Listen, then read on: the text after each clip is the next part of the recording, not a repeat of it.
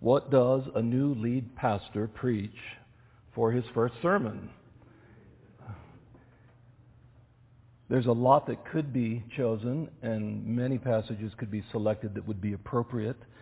But I would like to do, for the rest of August, 3 Sundays, a short series entitled Ministry Affirmed. Not mission accomplished, but mission affirmed, in looking at just a few points of what it looks like to pursue an entirely biblical ministry. We have 3 divinely inspired, breathed out letters written specifically for ministry in a local church context. That's 1 Timothy, 2 Timothy, and Titus. Other letters address ministry. 1 Corinthians addresses ministry. Ephesians, many of the letters do that, but these are written specifically to men in ministry, Timothy and to Titus. These men found themselves in difficult situations. It almost seems as though on occasion Timothy had wanted to give up. I think any man in ministry for a long enough period of time enters into that struggle of wanting to give up and to walk away and maybe just deliver packages for FedEx. That's a real struggle as I talk with every other minister and preacher and pastor and missionary. There's a very real internal struggle that happens that is unseen to many other people. Paul is writing to these kind of men, and we have his words in these 3 letters. Timothy was at Ephesus. Titus was on the island of Crete. Paul left both of them. They're engaged in ministry alone. One is told to put things in order because they're not in order. The other one is told to affirm other elders because there are no other elders. Not dissimilar to maybe where we find ourselves as a church. Maybe we're farther along. But as we look towards this next year, 5 years, 10 years of ministry together, what should that look like? Some might call it a replant. Some might call it a rebuild. Some might just call it continuing on in faithful ministry. But what should it look like? Well, as Paul penned 2 Timothy, his life was about to end. You heard, as Kevin read those words, Paul says that his departure is at hand. That's a euphemism for Paul saying, I'm about to die. And he's aware of it. Look at 2 Timothy 4:6. For I am already being poured out as a drink offering, a reference to an Old Testament sacrifice as part of worship. And the time of my departure has come. The apostle is about to die. And what he's doing is preparing Timothy to carry on the work of the gospel. Now, what is meant as an encouragement to Timothy, Timothy certainly did not want to lose the Apostle Paul, but what is meant as an encouragement to Timothy in ministry in a difficult context is also intended to be an encouragement to you and me in ministry in a difficult context. Mission affirmed, and the first one is preach the word. That's really where Paul takes his instruction to Timothy in the final chapter of his final letter. This is the charge. This is the command that sort of jumps out at you. Now, immediately you may ask, well, preach the word. What would that have to do with me this morning? I've never preached. I don't intend on preaching. And that is a good question. It's actually a healthy question, and I hope to answer that, what this charge, what this admonition has to do with you personally, even though preaching lands upon myself as the lead pastor and the rest of the elder team primarily. What does preach the word have to do with you? It's a great question. First, turn back to 1 Corinthians 4. Because Paul was motivated by something.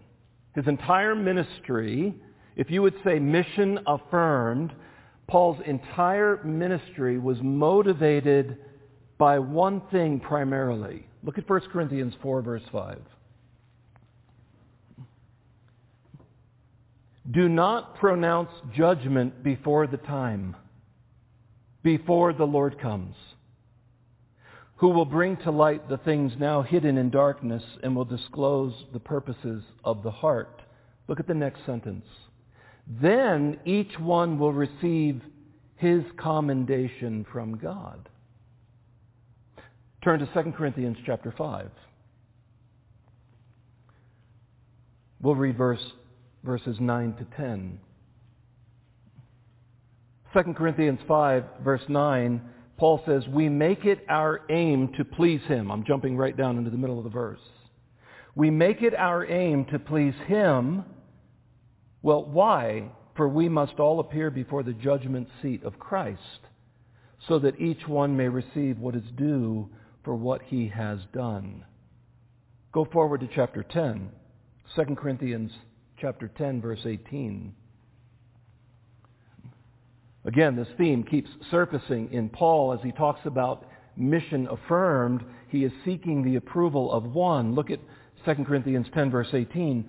For it is not the one who commends himself who is approved, but the one whom the Lord commends. What kind of person and what kind of ministry does God affirm?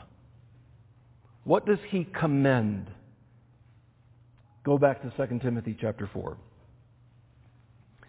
Now, what I love about Paul's last letter and the close of his last letter, remember, letters like your and my letters that we write don't have chapter divisions in verses. It's simply a letter.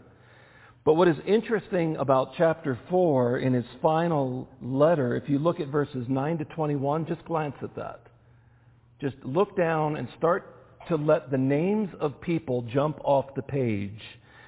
And what you'll notice is how many people Paul mentions at the end of his life. More than 17 people are named in this chapter. And he mentions the good, the bad, and the ugly. He mentions Demas, who's forsaken him because he loves this present world. That's a real temptation in ministry. He mentions Alexander the coppersmith, who opposed Paul's preaching, his teaching. Heartbreak and opposition leap off this final chapter. But the majority are co-laborers. Prisca and Aquila, Titus and Luke.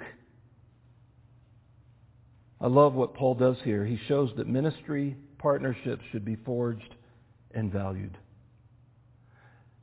And as I think about Highlands, and as we move forward into the next season of ministry together, I believe we are in danger in some ways of becoming or remaining an island, isolated.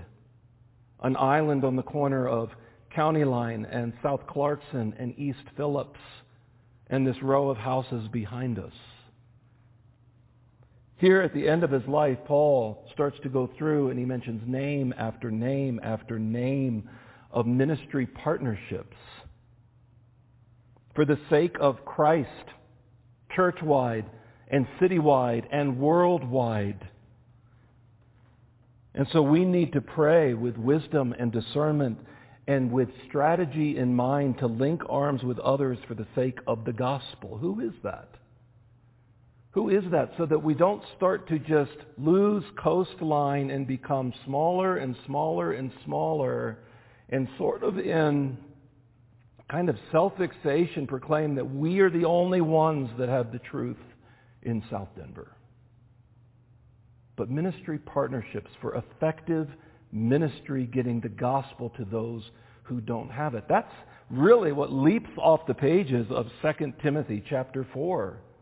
These people that helped Paul along the way, and now he's got Timothy over there, and he's got Titus over there, and he's got this house church, meeting in different locations.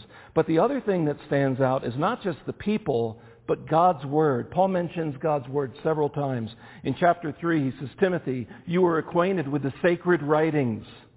And Paul's referring to the Old Testament. He uses the term Scripture. All Scripture is breathed out by God. He talks about healthy teaching and truth. And really what Paul has just done, if you talk about this as the famous last words of the Apostle Paul, What he has just projected before us is the Word of God and people. Do you know the only two things that you get to interact with every day that will live forever? That this morning you are already interacting with two things that will live forever. And it's really the only two things. People, people's souls, and the Word of God. And so our attention and our energy and our resources and our time and other resources should be spent towards people and the Scriptures. Look back at 2 Timothy chapter 3, verse 14. He tells Timothy this: continue in what you have learned. It's possible that even though Timothy became a believer at a young age because of his mother and his grandmother and was acquainted, it's possible to be like Demas, who walks away from it. And so he says, continue in what you have learned and firmly believed. Well, what is that exactly? Look at verse 15. How from childhood you have been acquainted with the sacred writings, which are able to make you wise for salvation. Paul is referring to the 39 books of the Old Testament. Even those books proclaim Christ. Those books alone lead people to salvation. I love it's the ongoing flow of the redemptive narrative from Genesis to Revelation that unfolds in the work and the person of Jesus Christ. Look what he says next. They make you wise for salvation through faith in Christ Jesus. Of course, the familiar verse, all Scripture is breathed out by God and profitable for teaching, for reproof, for correction, and for training in righteousness, that the man of God may be completely equipped for every good work. See, that's what Scripture does. And that's why Paul is pointing Timothy back to Scripture. And what is the primary, if you would, activity that flows out from Paul telling Timothy to do these things? 2 Timothy chapter 4, verse 1. Remember, there's no chapter breaks in this letter. And look at what he says. I charge you in the presence of God and of Christ Jesus, who is to judge the living and the dead, and by his appearing in his kingdom, preach the word. Quickly, moving through these first 5 verses of 2 Timothy 4, you'll notice first that Paul calls 2 witnesses. This is classic Old Testament courtroom, if you would.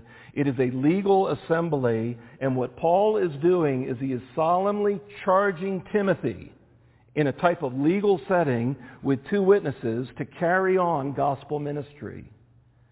These 2 witnesses, you'll notice, look, I charge you in the presence of, first witness, who is it? God. And of, second witness, who is it? Christ Jesus. And what you see here is a beautiful motivation, not just for preaching, but for all of ministry. Our audience, first and foremost, is an audience of one, God. And these 2 witnesses, God and Christ Jesus, are meant to motivate. And let me ask you, does that motivate you?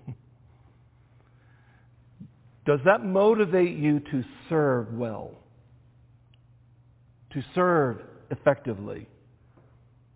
I love how a child acts when his parents are out of the room. And then when all of a sudden the parents show up on the scene, what changes? Almost everything. Right? Everything changes in the child's behavior. Why?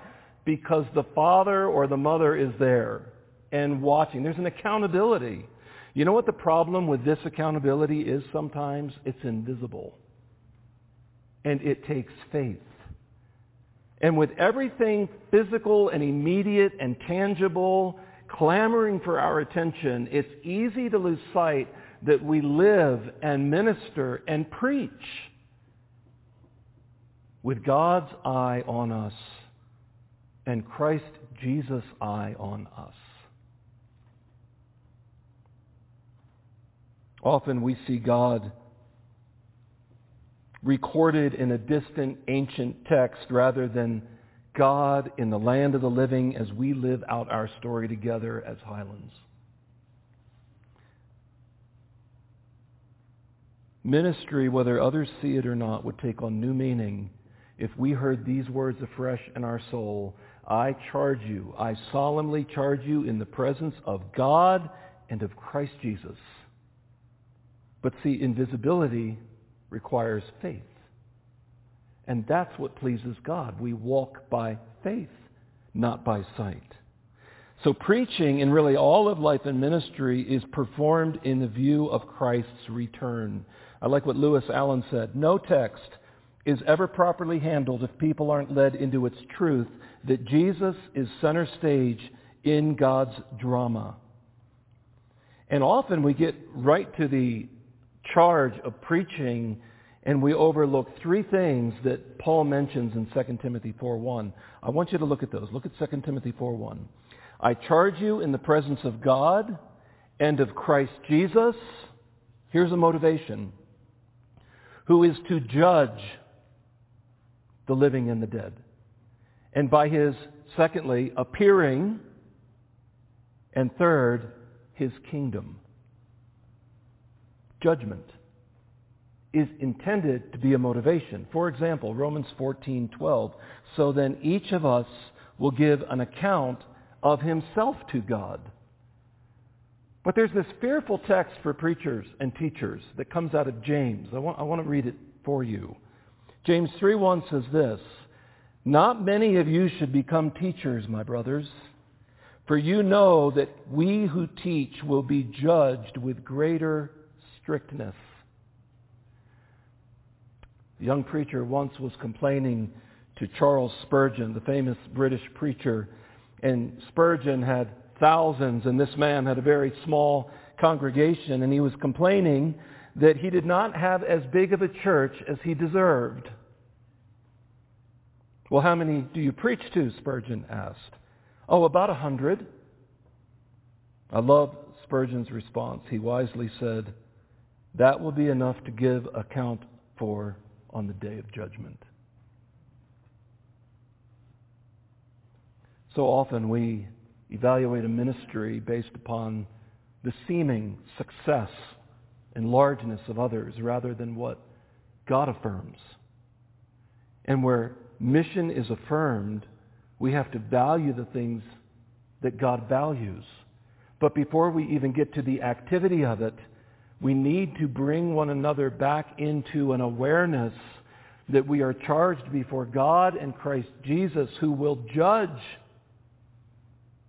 And I will give an account, and you will give an account. And we will be judged by his appearing, and that is a reference to his return. It's actually a term that was used for a Roman emperor's visit. And before the emperor arrived, kind of like yesterday at our workday, everybody was busy cleaning up and trimming limbs and tidying up so that when the emperor arrived, things were in order. What Paul is saying to Timothy is, Timothy, I'm going to charge you at Christ's appearing. He's coming. So work in a way that pleases him. And then he says kingdom. And that actually is intended to provide hope. God's kingdom is about God's power. It's about God's presence. It's about righteousness. No longer will we live in a dark, evil, unjust, and crumbling world. But we will have the joys of living in a new kingdom.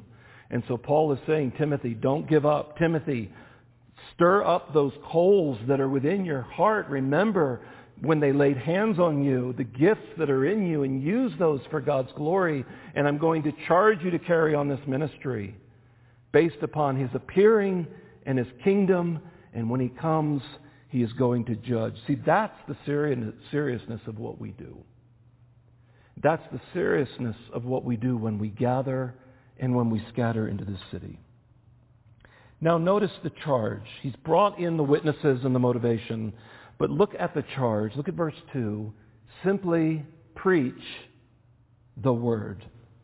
The term preach, and this is what makes it a little different than teaching, is to herald or to proclaim. Right? It's the common picture of when a country would go off to war, and if they would win, they would send a herald ahead, and he would run from small town to small town, and he simply had a basic message. Victory is ours. And then he would run to the next little town or the next little city, and he would herald this and proclaim it. He would run from point to point to point. Interestingly, this is what Jonah did in Nineveh. He started at one end of the city, and it took him 3 days to herald a message throughout that huge city of Nineveh. In Hebrew, according to Jonah, it was a 5-word sermon. It did not include anything about God's grace. It was entirely a message of judgment, and yet God used Jonah's preaching to bring about the largest revival in history. He heralded it. I once heard the difference between teaching and preaching. When a teacher is done, people say, I understand that. I get it. That's clear. And when a preacher is done, people are motivated to say, I want to live that. I want to do that. Preach the word. Why is preaching so important? Why do I believe, as a non-negotiable of ministry sort of principles, that preaching should have a central part in the local church's gathering? Go back to Romans chapter 10. Turn in your scriptures to Romans 10. As Timothy is told to preach the word, I want you to see the importance of this connected to the purpose of preaching. Romans chapter 10, Paul is moving through a logical argument. And he asks a series of questions. In Romans 10:14, how then will they call on him, on Jesus, the Messiah, in whom they have not believed? Well, you can't. That's Paul's point. And how are they to believe in him of whom they have never heard? And what's the answer? Well, they can't. And how are they to hear without someone, what's the next word? Preaching.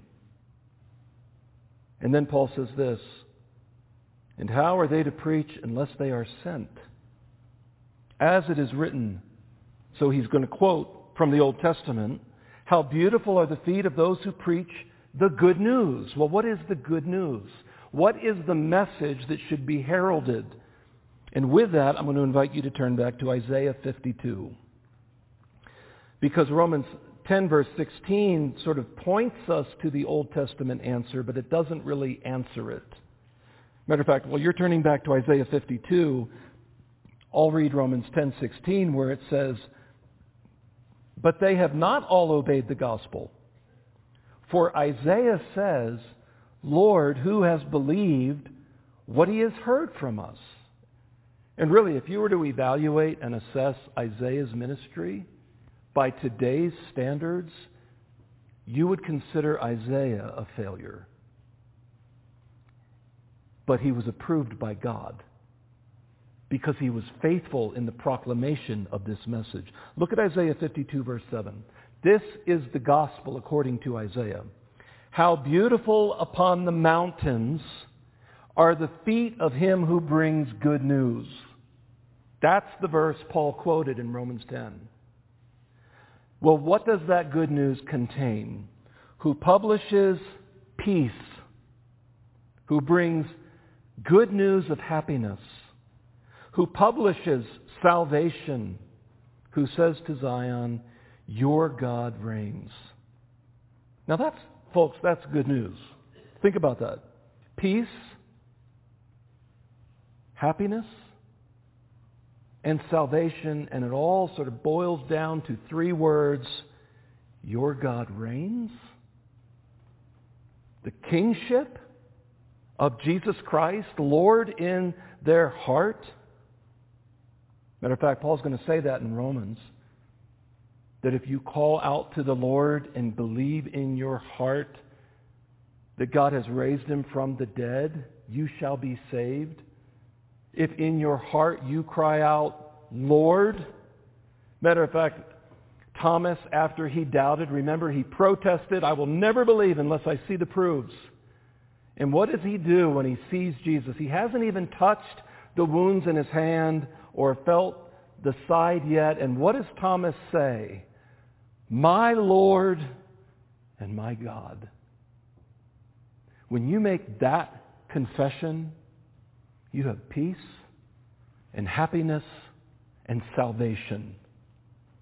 That's preaching the gospel.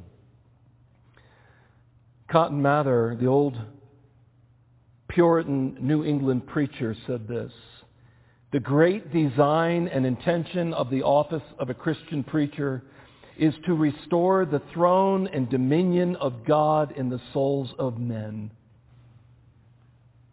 Do you know when we are at peace and when we are the happiest? Is when the Lord is reigning in our heart. That's the good news. So if you go back to Romans 10 verse 17, this is what Paul will say in Romans 10:17 after he quotes Isaiah 52. He says this, so faith comes from hearing, and hearing through the word of Christ. So this reign moves towards Jesus Christ, King of Kings and Lord of Lords. There's a beautiful principle as Jesus walks the road of Emmaus, as he's talking with two men who don't recognize him, and that's by God's design. And it says in Luke 24, he says to these two men, "O foolish ones." It's a mild rebuke. I don't think he's being sharp. He's like, "Oh, foolish ones."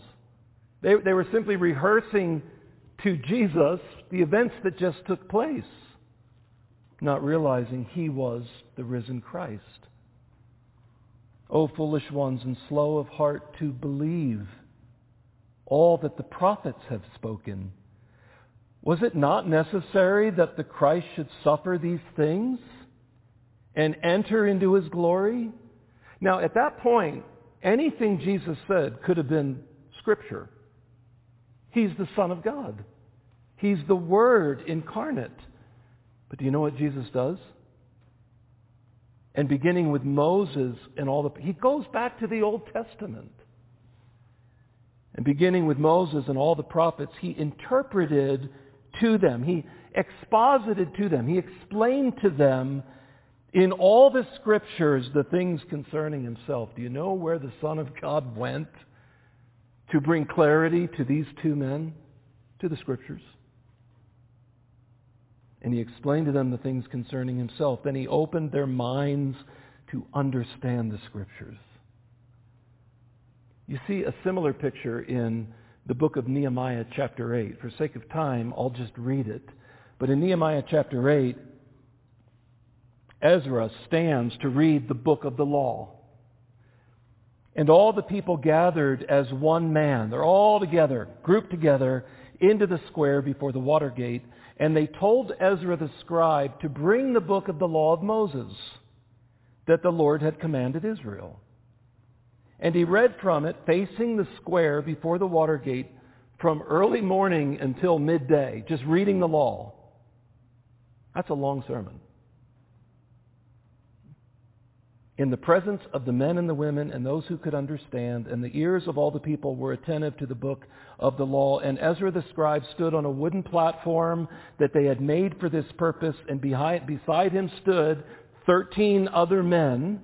They're all named in this passage. And they read from the book, from the law of God clearly. Now listen to what they did. And they gave, all the men, not just Ezra, and they gave the sense so that the people understood the reading. Why? Because there's life in the Word of God. Why? Because Jesus went back to Moses and all the Scriptures and he showed to them the things concerning himself. Why? Because the Word of God is alive and powerful and sharper than any two-edged sword. What in the world is going to counteract the forces against our children's souls? the nonstop access to a device that is indoctrinating them with little 2-second glimpses at a time with complete indoctrination. The Word of God is alive and powerful and sharper than any two-edged sword, and it pierces in such a way that it divides soul from spirit. There is nothing in the world that can divide like that. Timothy, preach the Word. Herald Christ. There is a cultural urgency to preaching. I want you to see this. Look at verse 2 of 2 Timothy 4. Preach the Word. Be ready in season and out of season. And that is not, by the way, that is not primarily a command to lazy preachers who failed to study the week before. This is the idea of you need to herald and proclaim Christ when there's 2 people or 2,000 people, when it's popular and when it's not popular, when it's received with gladness and when people pick up stones to throw at you. Stephen preached the Word in Acts 7. Timothy preached the Word. Reprove. That's to gently correct and align. Rebuke. That is a very sharp stop, cease, and exhort. That's to come along and encourage and comfort and affirm. And do this with what attitude and what action? With complete patience. And here it is again, with teaching. Your preaching should involve patience and teaching. Why? Here's the cultural urgency. Look at verse 3. For the time is coming, and folks, that time is here. For the time is coming when people will not endure sound teaching. It does take endurance to listen to a 40-minute monologue in our culture. But the time is coming when people will not endure sound teaching, but having itching ears, they will accumulate. They will heap up for themselves teachers to suit their own passions. And they will turn away from listening to the truth and wander off into myths. We have even a generation of evangelical Christians who are more excited to read their horoscope or check their personality type through their zodiac sign than they are to read a single chapter of God's Word. But that doesn't mean we stop preaching it. And it doesn't mean we stop sharing it. We preach the Word, ready in season, out of season, with complete patience and teaching. Why with great patience? Listen to Psalm 145, verse 8. The Lord is gracious and compassionate, slow to anger, and great in faithful love. When we work the gospel deeply into our own hearts, and then we proclaim with authority His words, what makes that look like Christ is that we do it with complete and total patience and with teaching. There's a reason for what we believe. 2 Peter 3:15, count the patience of our Lord as salvation. Aren't you thankful for God's patience? Aren't you thankful that when Peter goes and says, Lord, how many times should I forgive my brother? 7 times? I mean, that seems like a lot. Aren't you glad God didn't give up on you after 7 times of failing at the same thing? No, I say to you 70 times 7, because if you can get that far, 490, you've probably stopped counting. And the idea is God has to extend to you His mercy and His compassion and great patience every day. And if you don't think He has to, He just extended you His grace again. And when you show that to other people, do you know what you're showing them? The complete patience of God the Father, who is waiting on them and wooing them and inviting them to come to Him. Preach, because we are called to minister in a time when preaching is out of season. It is not popular and it is not convenient. Jeremiah said of the people of Judah of his day, in Jeremiah 5, verse 30. A horrible and shocking thing has happened in this land. The prophets give false prophecies, and the priests rule with an iron hand. I mean, you could fill in names in our culture in that verse. And Paul would. Paul would say, Alexander. And he would just go through with different names. The prophets give false prophecies and the priests rule with an iron hand. Worse yet, my people like it that way. But what will you do when the end comes? God asks. Timothy, I charge you, I solemnly charge you in the presence of God and of Christ Jesus, who will judge at his appearing and at his kingdom. As opposed to the popular ear scratchers, look at verse 5 and then we'll conclude. As for you, Timothy, as opposed to the popular preachers of the day that are deceiving people, you always be sober-minded, endure suffering, do the work of an evangelist, fulfill your ministry. Martin Luther said of his part in the Reformation, he said this, I simply taught, preached, wrote God's word, otherwise I did nothing. I did nothing. The word did it all. I did nothing. I left it to the word. But it brings Satan distress when we only spread the word and let it alone do the work. Now, I want you to notice how this section is bookended. Look at verses 6 to 7. I'm just going to read it. For I am already being poured out as a drink offering, and the time of my departure has come. Those were Paul's last words. I have fought the good fight. I have finished the race. I have kept the faith. Henceforth there is laid up for me the crown of righteousness, which the Lord, the righteous judge, will award to me on that day, and not only to me, but also to all who have loved, and he brings back in this motivation, his appearing. Do you know that what Paul says about preaching in 2 Timothy 4 could be said about all ministry engaged at both in this church and outside in our communities? Let me give you one example. Peter says this in 1 Peter. God has given each of you, everyone in here, a gift from his great variety of spiritual gifts. Everyone in here every believer in here has been gifted by the Holy Spirit. Peter then says this, use them. Use them well to serve one another. Do you have the gift of speaking? Then speak as though God himself were speaking through you. Matter of fact, the King James says, speak as the oracles of God. Do you have the gift of helping others? And some of you do. I've watched you. I've observed you. Do it with all the strength and energy that God supplies. Then everything you do will bring glory to God through Jesus Christ. That's the audience of one.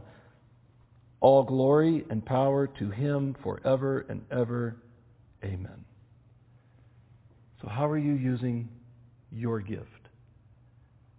You have clearly and kindly and affirmatively called me back to be your lead pastor. I understand, according to 1 Timothy 5, that I will labor in preaching and teaching. I will do many other things, but I will labor in that.